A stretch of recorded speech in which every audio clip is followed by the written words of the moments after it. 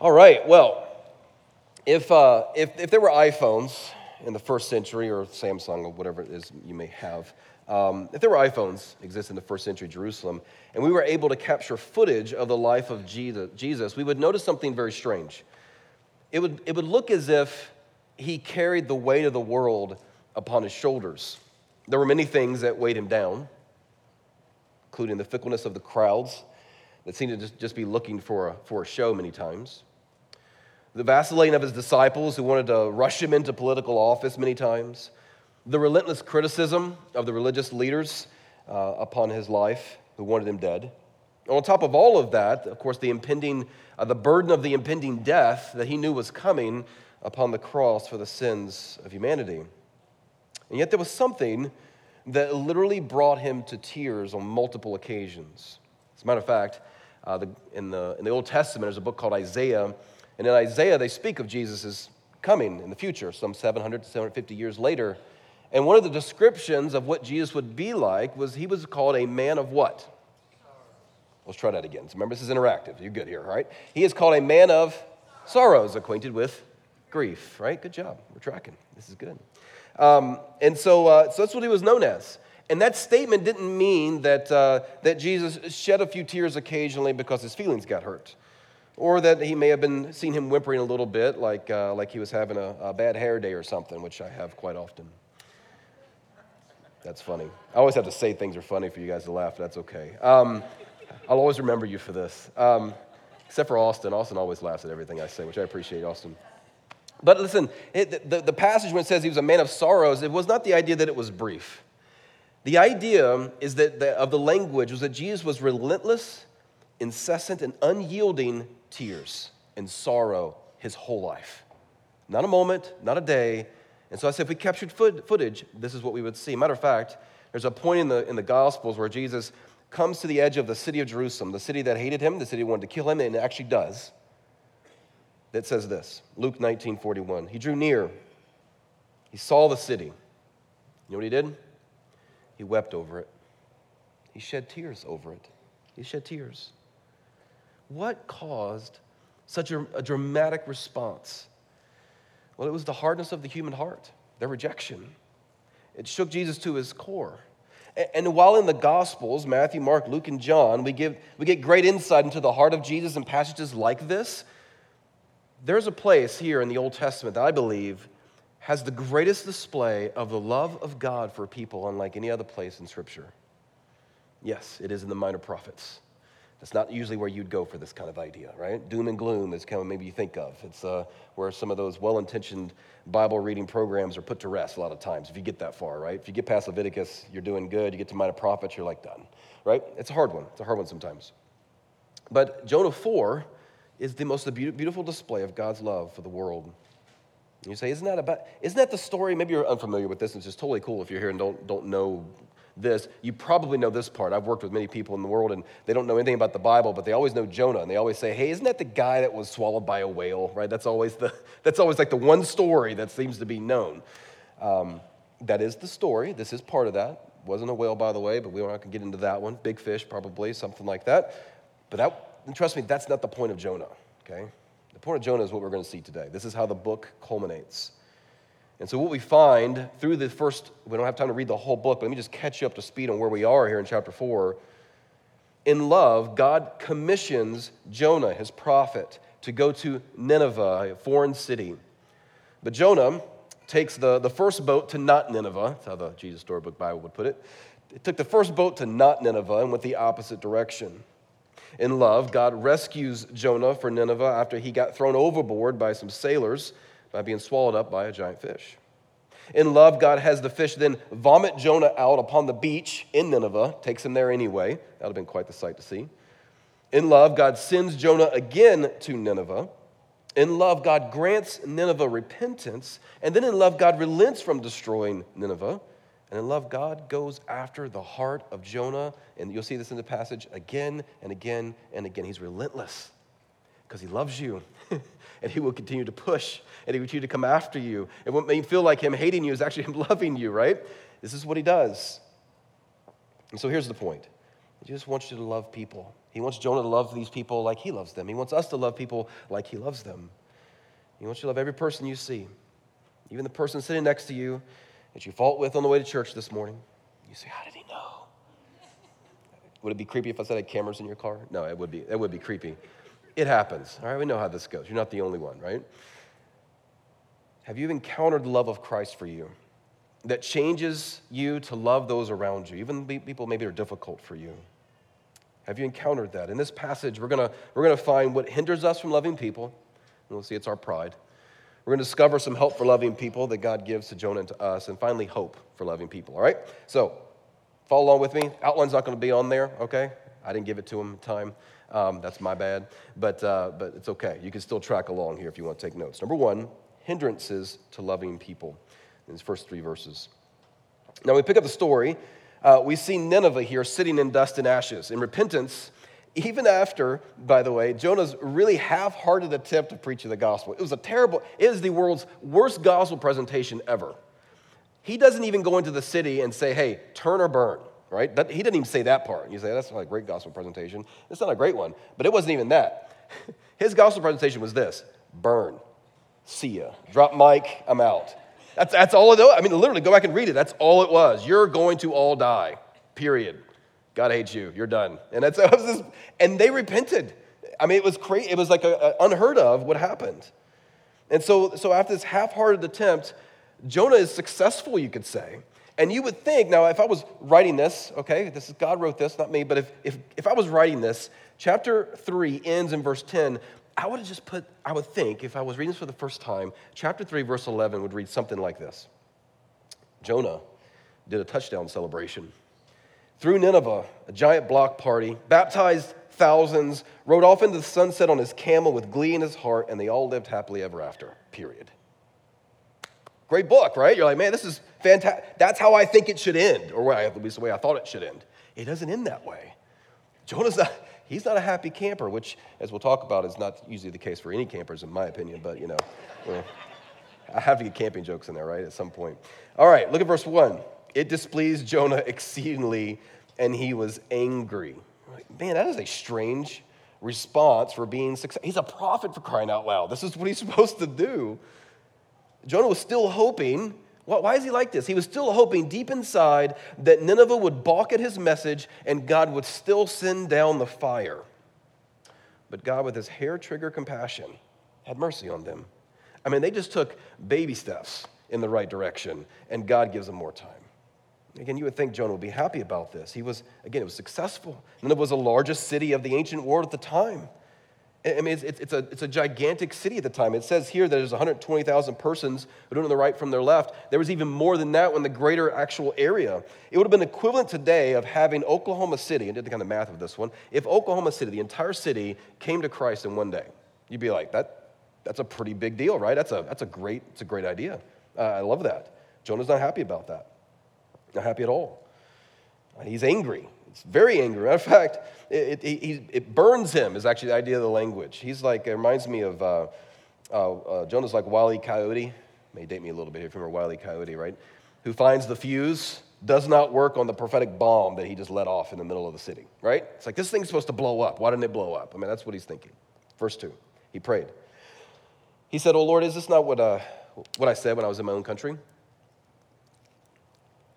Jonah's like, he's like, this is why I ran, right? You understand this. Now you understand why I took the boat to not Nineveh, right? This is why I didn't do that. Because I knew, and it's actually kind of comical. I knew you'd do this kind of thing. I knew you would. Take my life from me. I want to die because I don't want to live in the world with such a gracious, loving, and compassionate God like you. That's in essence what he says, right? Why is he so mad? At the heart of Jonah, and we see this in the Pharisees of the New Testament. You read Matthew, Mark, Luke, and John, you run into these religious leaders, very similar to what Jonah's heart is like. He was religious at his core. He's full of pride. Pride has clogged the arteries of his heart where compassion and love should flow. He doesn't see people the way God sees them. Jonah, as a matter of fact, uses the singular pronoun I or my 9 times in this chapter in the original language. That probably is a good indication. What's the problem? There's a lot of I's and my's. There's some pride here, right? Pretty easy way to figure out the problem in this passage. Jonah's life is all about Jonah. It's all about him. Just like our lives, so much of the time are about us. It's about our kids, our friends, our jobs, our yards, our cars, our grades, our stat sheets. We're happy to say a little prayer here or there as long as God goes along with the things in which we ask him to do, right? We're good with that. And Jonah was happy to do what God wanted him to do as long as things turned out the way Jonah wanted them to. Pretty much sums up American Christianity for the most part. It's exactly what he sees. Bottom line is that Jonah thought he was better than these Ninevites. They were inferior to him in many different ways to him. I mean, there was a racial component to this. They were Gentiles or non-Jewish, so they were inferior to him. It's a big issue to them. But most importantly, what is the case for many of us many times is that he felt they were inferior morally. They just weren't good people. And he had a truth on that. When you read about ancient Nineveh, they would not be categorized as good people, okay? But here's the thing that Jonah doesn't realize. He's not any better. And you're not any better. How about that for a last Sunday sermon? You're just as bad as the ancient Ninevites. You're like, what? That's what he didn't get. In his mind, they had their chances. They could have made better choices. The church doors were always open for them, right? They could always come. They chose not to. And so, they're just getting what they deserve here. They're reaping what they sowed, right? Or at least they should, according to Jonah. That's why he's mad. They should be burning right now. It's because, again, the heart of Jonah is still religious. The heart of a religious person is performance-based, and thus there is a great need to be better and outperform other people, to do better than they do on a moral basis, to achieve the kindness and grace and goodness from God that they deserve. I always say that Jonah viewed God like a piñata. You guys know what piñata is? I'm from California. Piñatas were a very popular birthday celebration, right? You put the thing on the stick and on the rope, hang it over a tree, and you keep yanking on it and blindfold them. Isn't that a crazy, by the way, idea to give a little kid a bat and blindfold him and tell him to start swinging? I don't know who came up with that idea, but it's like, that's someone's going to get hurt, It's like throwing darts when they're blind. Here, throw it, It's like, no, it's not a good idea. And so he kind of viewed it like that, as God is like a piñata. His rule keeping was the stick. And he was going to keep beating God, right, with his good works until he yielded the good stuff, right? That's what his good works, his good things he did, being a good person, should yield the good stuff, right? The candy, the grace, the goodness from God. That's how he viewed it. Jonah felt these guys didn't deserve the compassion of God. He did. I mean, look at their track record and look at his.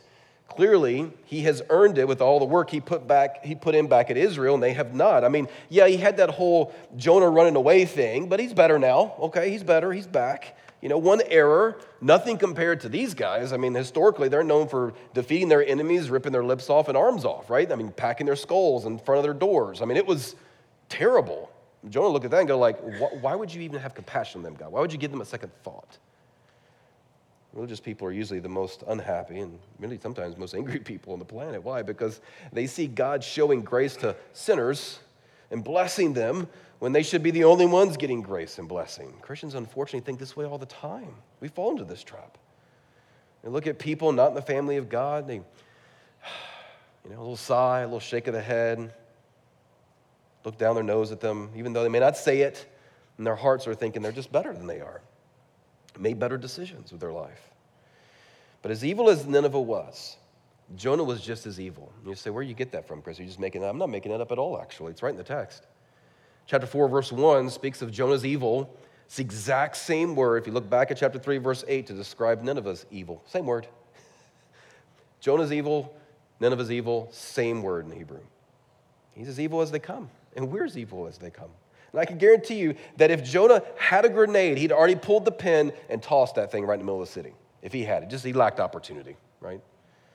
Countless numbers of believers miss much of the joy of being involved in God's work because of their pride. Pride of their anything, right? It could be pride of your work ethic. I work harder than everybody else.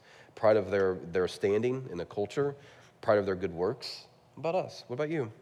Does pride stand in the way of being on mission? Are you so consumed with your maybe career that you don't even consider the lost around you? Are you blinded, right? Things that prevent you from seeing people made in the image of God. Are you so engrossed, and this can be a real struggle too, right? So engrossed in church activities that you don't even have the time to show and tell a lost world about Christ, right? Some of us don't see this. right? We'd rather sit in a room and debate the finer points of theology and church polity. Nothing wrong with that, but we'd rather do that than go take a coworker out to lunch and talk about Jesus or start a Bible study with your neighbor or find a need in someone's life. I had a conversation with a pastor a few years back, a local church, trying to figure out some of the culture in churches around here. I was asking them a question. This particular church will go unnamed, but I can say that I probably should have a brick with my name on their wall of their new building, but if you figure that one out, you can come talk to me later. I contributed. Anyway, he said this. Here's what he said. We come from a legacy of fighting fundamentalists who find our identity in what we are against.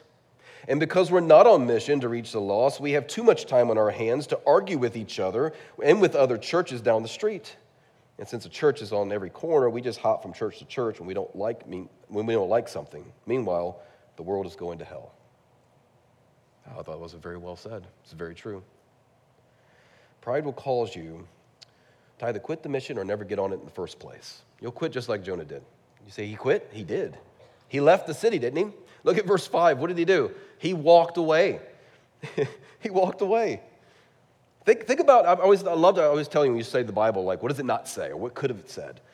Think about this. Could he not have stayed at anyone's home in that city? Easily, right? Would they not have welcomed him with open arms? Absolutely they would. I mean, they were all repenting about the message he gave them. And this is what the church and Christians do, right? We pack up shop, we leave those people because they don't want to be tainted by their perceived laziness, right? The moral faults that they have, whatever it may be. And then like Jonah, they become spectators and critics, right? They become spectators and critics, complaining about the culture, complaining about the city, complaining about other churches while we stand outside of it. That's our pride. Number 2, hope for loving people. Help for loving people. I love that God just goes after Jonah, just like he does for us here. Verse 4, the Lord said, do you do well to be angry? Now, God could have responded, again, as follows. Could have, what I would think. Jonah, you knucklehead. It's probably a nice way to put it. I should have let you drown out there in the Mediterranean Sea. He didn't do that. He didn't say that. You know what he does? He asks questions. Do you notice throughout Scripture that when people are in trouble and they're not doing well, you know what God does? He asks them questions. Remember Adam and Eve? Where are you? Did he not know where they were? Did God somehow didn't know where Adam and Eve were in the garden? Of course he knew where they were. Where are you? Cain, hey, where's your brother? Judas, would you betray the Son of Man with a kiss? Always a question. They're not doing well. Ask him a question. That's what he does. That's what he does with Jonah here. God is always after you in a good way. And what he's doing is trying to get you to, again, love what he loves, to repent of the arrogance and pride that we have. But we usually do just what Jonah does here, right? We ignore God, we run away, and we try to find somewhere to hide. Look at verse 5. Jonah went out of the city, set to the east of the city, made a booth for himself there, sat under the shade till he should see what would become of the city. So God's words here, a question, really fell on deaf ears. Jonah still doesn't respond to God's pursuit. He makes a little lean-to, maybe a little tent here, does a little camping, I think. Goes on a private retreat here. He breaks out the sunglasses, puts on some sunscreen, I imagine, right? Fills his little ancient igloo cooler there, maybe with some Dr. Peppers or something. Grabs some Mike and Ike's, and because we're here in Indiana, some kettle corn or something, right? And awaits what? He awaits the big show. He waits the big show. You're like, what big show is he waiting for? He is expecting God to put on a fireworks display like never before. He is expecting God to light the city on fire. And he takes God's statement of, does it do you good to be angry? He twists it to mean basically, Jonah, okay, all right, I see this. Hold on. Don't get angry right now. I'm still going to take them out for you. I'm still going to light this place on fire. You just be patient. You righteous, godly, holy man, you, right? And Jonah's like, that's all right, God. I can wait for you. All right, fine. I won't get too angry. I'll be patient. I'll wait. So that's what he's doing. That's why he's sitting there. And notice, by the way, and that's what I love about Scripture, every little word and verse, everything means something here, okay? It says he goes to the east of the city, and you may read that and go like, well, why is that detail in there? Because Jonah entered in from the other side. He entered in on the west side, according to earlier in the passage. He came in into the west, and which means to go home, he would need to go back through Nineveh. Jonah's in no hurry to go home. He goes the opposite side and sits and waits. Plus, to go home means he has to go through this yucky place of sinners down there in Nineveh. So he's prepared to sit this one out. He's going to wait it. We'll do a little waiting period here. He's going to sit until God destroys the city. But rather than examining himself, he examined the city to see if they were the ones who should change. But you know what? Jonah needed to change. And here's something that I think is so fascinating. Jonah, we could say Jonah needed Nineveh more than Nineveh needed Jonah. I mean, God could have sent somebody else. I mean, it totally could have done this with anybody. Just like with us, God, we're replaceable, okay? But Jonah, in many ways, needed Nineveh more than Nineveh needed Jonah. He needed this. God is going after him in all of this. God could have saved time and energy and just ditched Jonah for another prophet, but he didn't do that. Look at verse 6. So the Lord appointed a plant, made it come up over Jonah, and it may provide shade for his head to save him from his discomfort. So the little lean-to that Jonah made would have been made of branches, partly shady. Think of like a grapevine with no leaves on it kind of thing was what he kind of built for himself. And the heat in that area of the world would have probably been 100 plus, maybe pushing 110.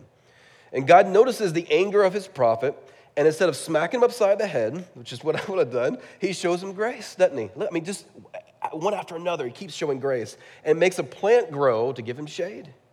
Now, what was this supposed to do? This was supposed to bring conviction to his heart. Romans says what? God's kindness is made to bring you to what? Repentance. God's grace is meant to do that. That's what he's doing. All right, I'm going to show you grace. Hopefully, he turns around kind of idea. God's demonstrating that he is the gracious God, merciful, slow to anger, abounding in loving kindness to Nineveh and to Jonah. But instead of conviction, you know what Jonah does? He gets happy. Why? He thinks God must be finally coming around. Okay. Jonah literally, the idea of the language here is that Jonah, quote, rejoiced over the vine with a great rejoicing. My image of this is basically he did like an Irish river dance to the tune of an Ed Sheeran song. That's what I am. I don't know why that comes in my head. You'll never read this passage again the same, I'm telling you. That's what I'm at. I mean, he is celebrating. The growth of this vine, matter of fact, caused Jonah to experience an emotion, a positive emotion, unrecorded so far in Scripture, up to this point in Jonah. Unheard of. There's not even a word big enough for it. Exceeding joy, how happy he is. Not just for the plant, but it's because he thinks God's finally coming to his side. God's finally starting to grow up a little bit here, all right? He's finally starting to get what Jonah sees. He didn't think about this. Jonah didn't experience this kind of emotion even when he was rescued by the fish from drowning. And he surely didn't have this emotion when Nineveh repented. His happiness, my friends, is induced by a plant.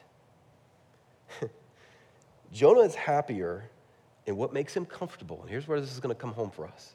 Jonah is happier in what makes him comfortable than actually loving those people down there in that city. Jonah would rather waste his life complaining and judging people rather than loving them and talking to them about Jesus. So here's a question. Are you more in love with your stuff, your ideas, your politics, your opinions, than you are with people? Are you more in love with what makes you comfortable than loving people maybe they're different from you? Do you use those things to insulate yourself from a broken world? Yeah, we do a lot of times. Have you set up your little booth like Jonah outside the culture, content to enjoy God's grace while savoring the misfortunes of others? Sometimes God's prodding, questioning us by his Spirit, showing us grace like he's done here, isn't enough for our hard-headedness and pride, right? We kind of need a hard lesson sometimes. And so Jonah needs more than just information transfer here, and so God basically breaks out the old felt board. That's what he does. He gives him an object lesson. Look at verse 7. So dawn came up the next day. God appointed a worm. And again, when I read this passage, I cannot help but think of Heimlich in Bug's Life. That's what I think of. Because this is a giant worm, right? I mean, he ate the whole plant that covered him. He's hungry. Sorry, that's what I think of. And so he appointed this worm, and it comes and eats the whole thing. And basically, God's like, worm, I want you to go eat that plant like a champ. Go to town on it. And he does. And so the worm consumes the plant. The sun started scorching Jonah's head. And God now literally turns up the heat, both figuratively and literally, on Jonah. And you know what happens to Jonah? He turns up the heat both literally and figuratively as well. This is about to get really bad.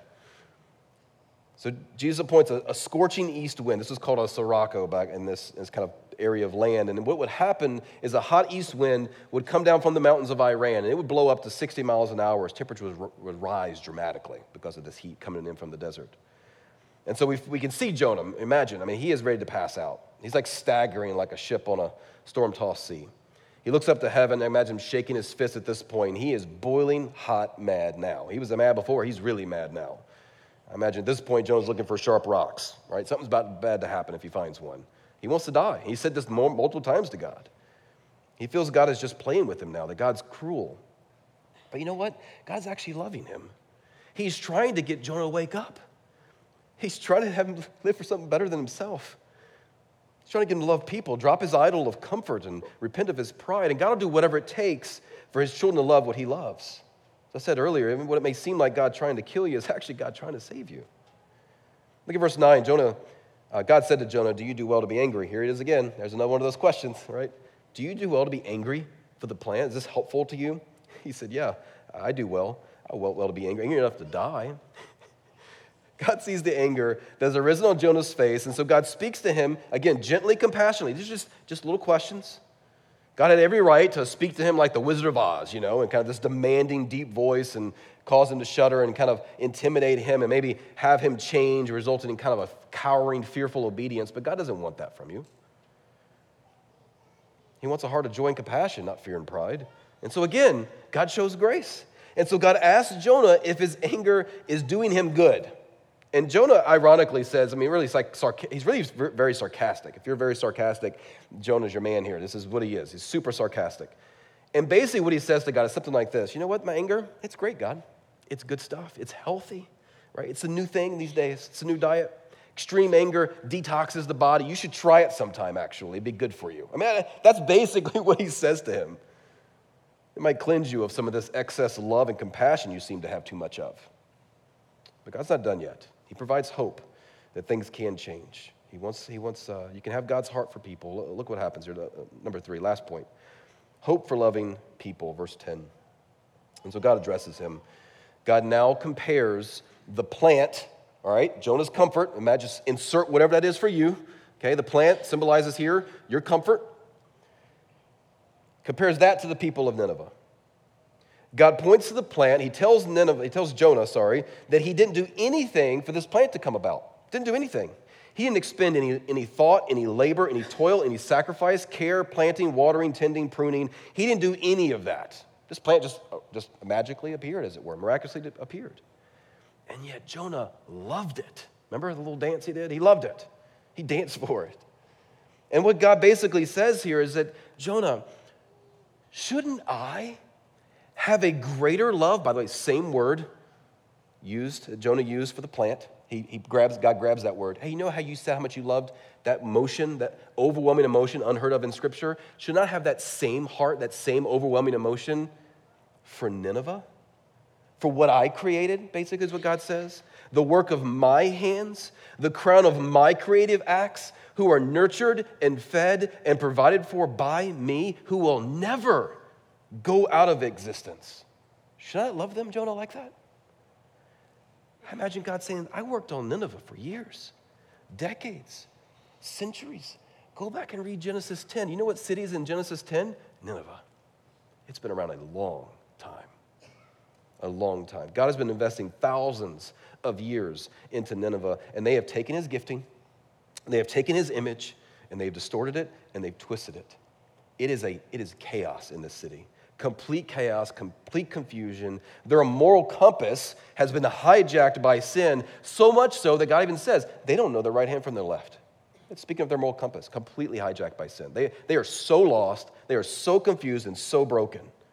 And I like to imagine God taking Jonah through the streets, kind of like Scrooge in A Christmas Carol, right? Down through the streets and having this kind of conversation with Jonah. As he walks with Jonah, Jonah, look at them. They're broken, they're confused. They're trying desperately, passionately to find hope and life and joy in this world, and they're coming up short every single day. Every night, Jonah, they go to bed with a sense of hopelessness and vanity weighing them down. They are stuck, and they don't know how to get out. They don't know anything different than how they live, because that's the way they've lived, the way the parents lived, and their parents have lived. Look at them, Jonah. Look at them in the eyes and see the hopelessness that's written all over their faces. Jonah, don't you see them? They are so much more value than this ridiculous plant. They're so much more valuable than the things that bring you so much comfort. I mean, that vine, that thing, it only lasted a day. Jonah, these people are going to last forever. Look at it, Jonah. Look at the city. Isn't it beautiful? This sea of humanity. Look at all the people. I love them. And I want them all to be mine. You know that God sees people from every tribe, tongue, people, and nation. He sees, if you go down to Indianapolis right now, and you see on any given day, you see the buses in Indianapolis packed with people standing shoulder to shoulder. You go to Lucas Oil Stadium in a home game here, overflowing with fans who are packed into the stadium. You go to the Indy 500, and you see the 100,000 people or so teeming with fans standing shoulder to shoulder in that mass of humanity. You go on the 465 during rush hour, and you see cars jammed, brake lights everywhere you look. And God says, isn't that beautiful? Isn't it beautiful? What do we say? Oh, that ain't beautiful. That's too many people. That's too much, right? It's annoying. It's uncomfortable. Like too many people. What's wrong with us? Why don't we see that as beautiful? Why don't we think the mass of lost humanity is not beautiful? It's because we don't see the way God sees people.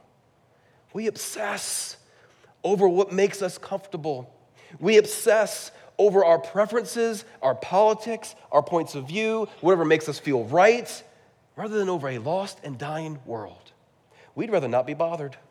We'd rather stay in our comfortable little bubbles of religion. We'd rather play church and then bite and devour one another instead. What a wasted life. What a waste of the grace that God has shown to each and every one of us. Instead, we complain, right? That's what we love to do. We complain about the church music. We don't like that, right? We complain about the church youth group. We complain about the church name. That was always my favorite one. We tear each other apart while there is a world dying out there in need of us. We are the hope of the world. Why? Not because we're anything special, but because we have the hope of this world. Instead, we, like Jonah, we pack up our toys and we go home and we leave those people because we don't want to mess with them. We do this today. We do this today. We spend our week, right? All we do is go to church events. We talk with only Christian people. We maybe rub shoulders with unbelievers at work because we kind of have to, but really, truly speaking, we would care to rather not to. And if we had the choice, we'd rather not work around them at all and just work around Christians if we could. And then, if we have a dog that has a problem, we look for a Christian veterinarian. We have a health problem, we look for a Christian doctor. We got tooth pain, we look for a Christian dentist, right? We have Christian radio, Christian TV, Christian t-shirts, Christian music, Christian movies, Christian theme parks. We got Christian everything. We can insulate ourselves really easy. Meanwhile, the world's going to hell. But hey, at least we feel like we know our Bibles really well, and we are comfortable in our little Christian ghettos. The result is a people who rarely exhibit the compassion for the world at their door. The prophetic vision of being God's people in the world dies. And the idea of abandonment to God in love and availability to God for others never even crosses our minds. Thus, the lost world, upon observing this feature, sees nothing that speaks to its own woundedness, bondage, and despair. It only sees its own sin, its own darkness and death mirrored back through an unpalatable religious veneer. That's what it sees. Let me read James Montgomery Boyce. Boyce was a pastor in Philadelphia. Fantastic. Great commentaries. If you're looking for good commentaries on stuff. Solid guy. Here's what he said. We've retreated. We've retreated from the world rather than invading the world. We have retreated to the suburbs or whatever our equivalent may be. Schools, churches, institutions, individuals, many have done this. They've retreated to where it's nice or safe or non-threatening. And as far as one can tell from their actions, what they're actually saying is that the world can go to hell. Shame on us. We spend millions of dollars to send faithful women and men overseas to tell the good news there, but we will not go to our cities, our neighbors, if to do so costs us comfort or prestige. Wow, he hit it. You say, okay, I don't feel so good right now, Chris. That's okay. I feel guilty too. I'm with you. I'm not judging you on this one. I'm in the same boat. how do I get the heart of God? And if you've listened to me long enough, you know where I'm going without me having to say it, right? You got to see Jesus. And Jesus is all over Jonah. The story of Jonah. Matter of fact, Jesus would actually say in Matthew 12:41, behold, someone greater than Jonah is here. He compared himself to him. Think about this. Jonah ran away from the city in bitterness, didn't he? What did Jesus do? Jesus ran towards the city with boldness. Luke tells us with his face set towards Jerusalem. Jonah looked at the city and he got mad at their sin. Jesus looked at the city and its sin, and what did he do? He wept over it. Jonah sat under a tree. He cringed at the repentance of the city, calling for justice. Jesus hung on a tree. You know what he did? He cried out, Father, forgive them, for they know not what they do. Jonah completed the mission. He did, very reluctantly. What does Hebrews tell us Jesus did? Jesus completed the mission for the joy that was set before him. Jonah just about died on a mission that he absolutely hated.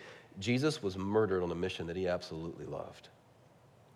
You have to see that you too were once a part of this world system. You too were once enslaved to sin and an enemy of God. And you know what Jesus did? Jesus didn't stay back in the comforts of heaven. Rather, he abandoned it all, took on human flesh, hung around the depths of human depravity. And he did so, why? To save you and to welcome you into his home, right?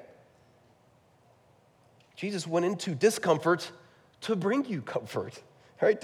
He gave up his preferences, and he's calling us to do the same thing.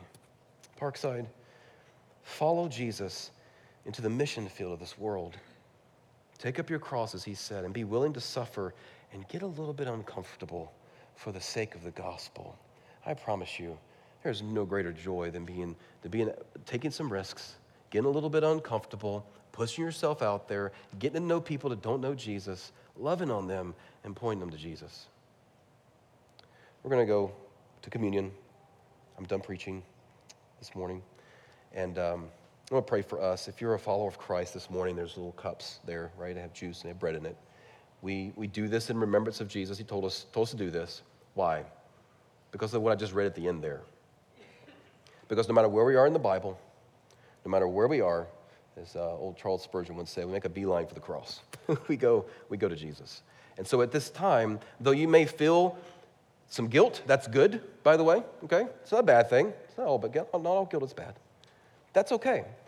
That's why we talk about Jesus. That's why we look at him and what he did for us. And we go in, we seek him, we go to him, we lay down our burdens, our sin and things that are heavy, and we find grace. And you know what we do? We're forgiven. And we walk out of this place the same as when we came in. If you're a follower of Christ, you come in with the same grace, the same love that God has had for you before you came in. But now you walk out feeling that. And you look out and go, well, if Jesus was this good to me, I can be this good. If Jesus sacrificed as much for me, I can sacrifice this much for others, right? If Jesus loved me, I can love others. If Jesus is merciful and gracious to me, I can be merciful and gracious to others. You see? This is why you always go back to the gospel, because that's where the power is. That's where the hope is. I can sit up and make you feel guilty all day long. That's easy. That's a piece of cake.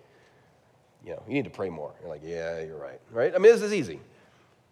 But getting to the gospel, that's where the power is, and that's where you'll be changed. You know what? That world out there that doesn't know Jesus, they'll feel that too.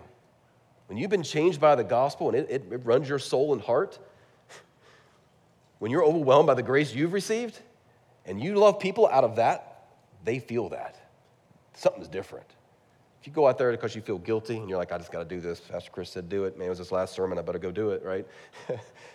They'll know that. They'll feel that, right? You've got to be transformed by the gospel. Let me pray. Father, thank you for our time together. Thank you for this opportunity to look at Jonah and your word. Pray, God, that you would continue to bless your word here at Parkside. I have tremendous confidence in Justin and the hope that, and the skills and the set of gifts that you've given to him.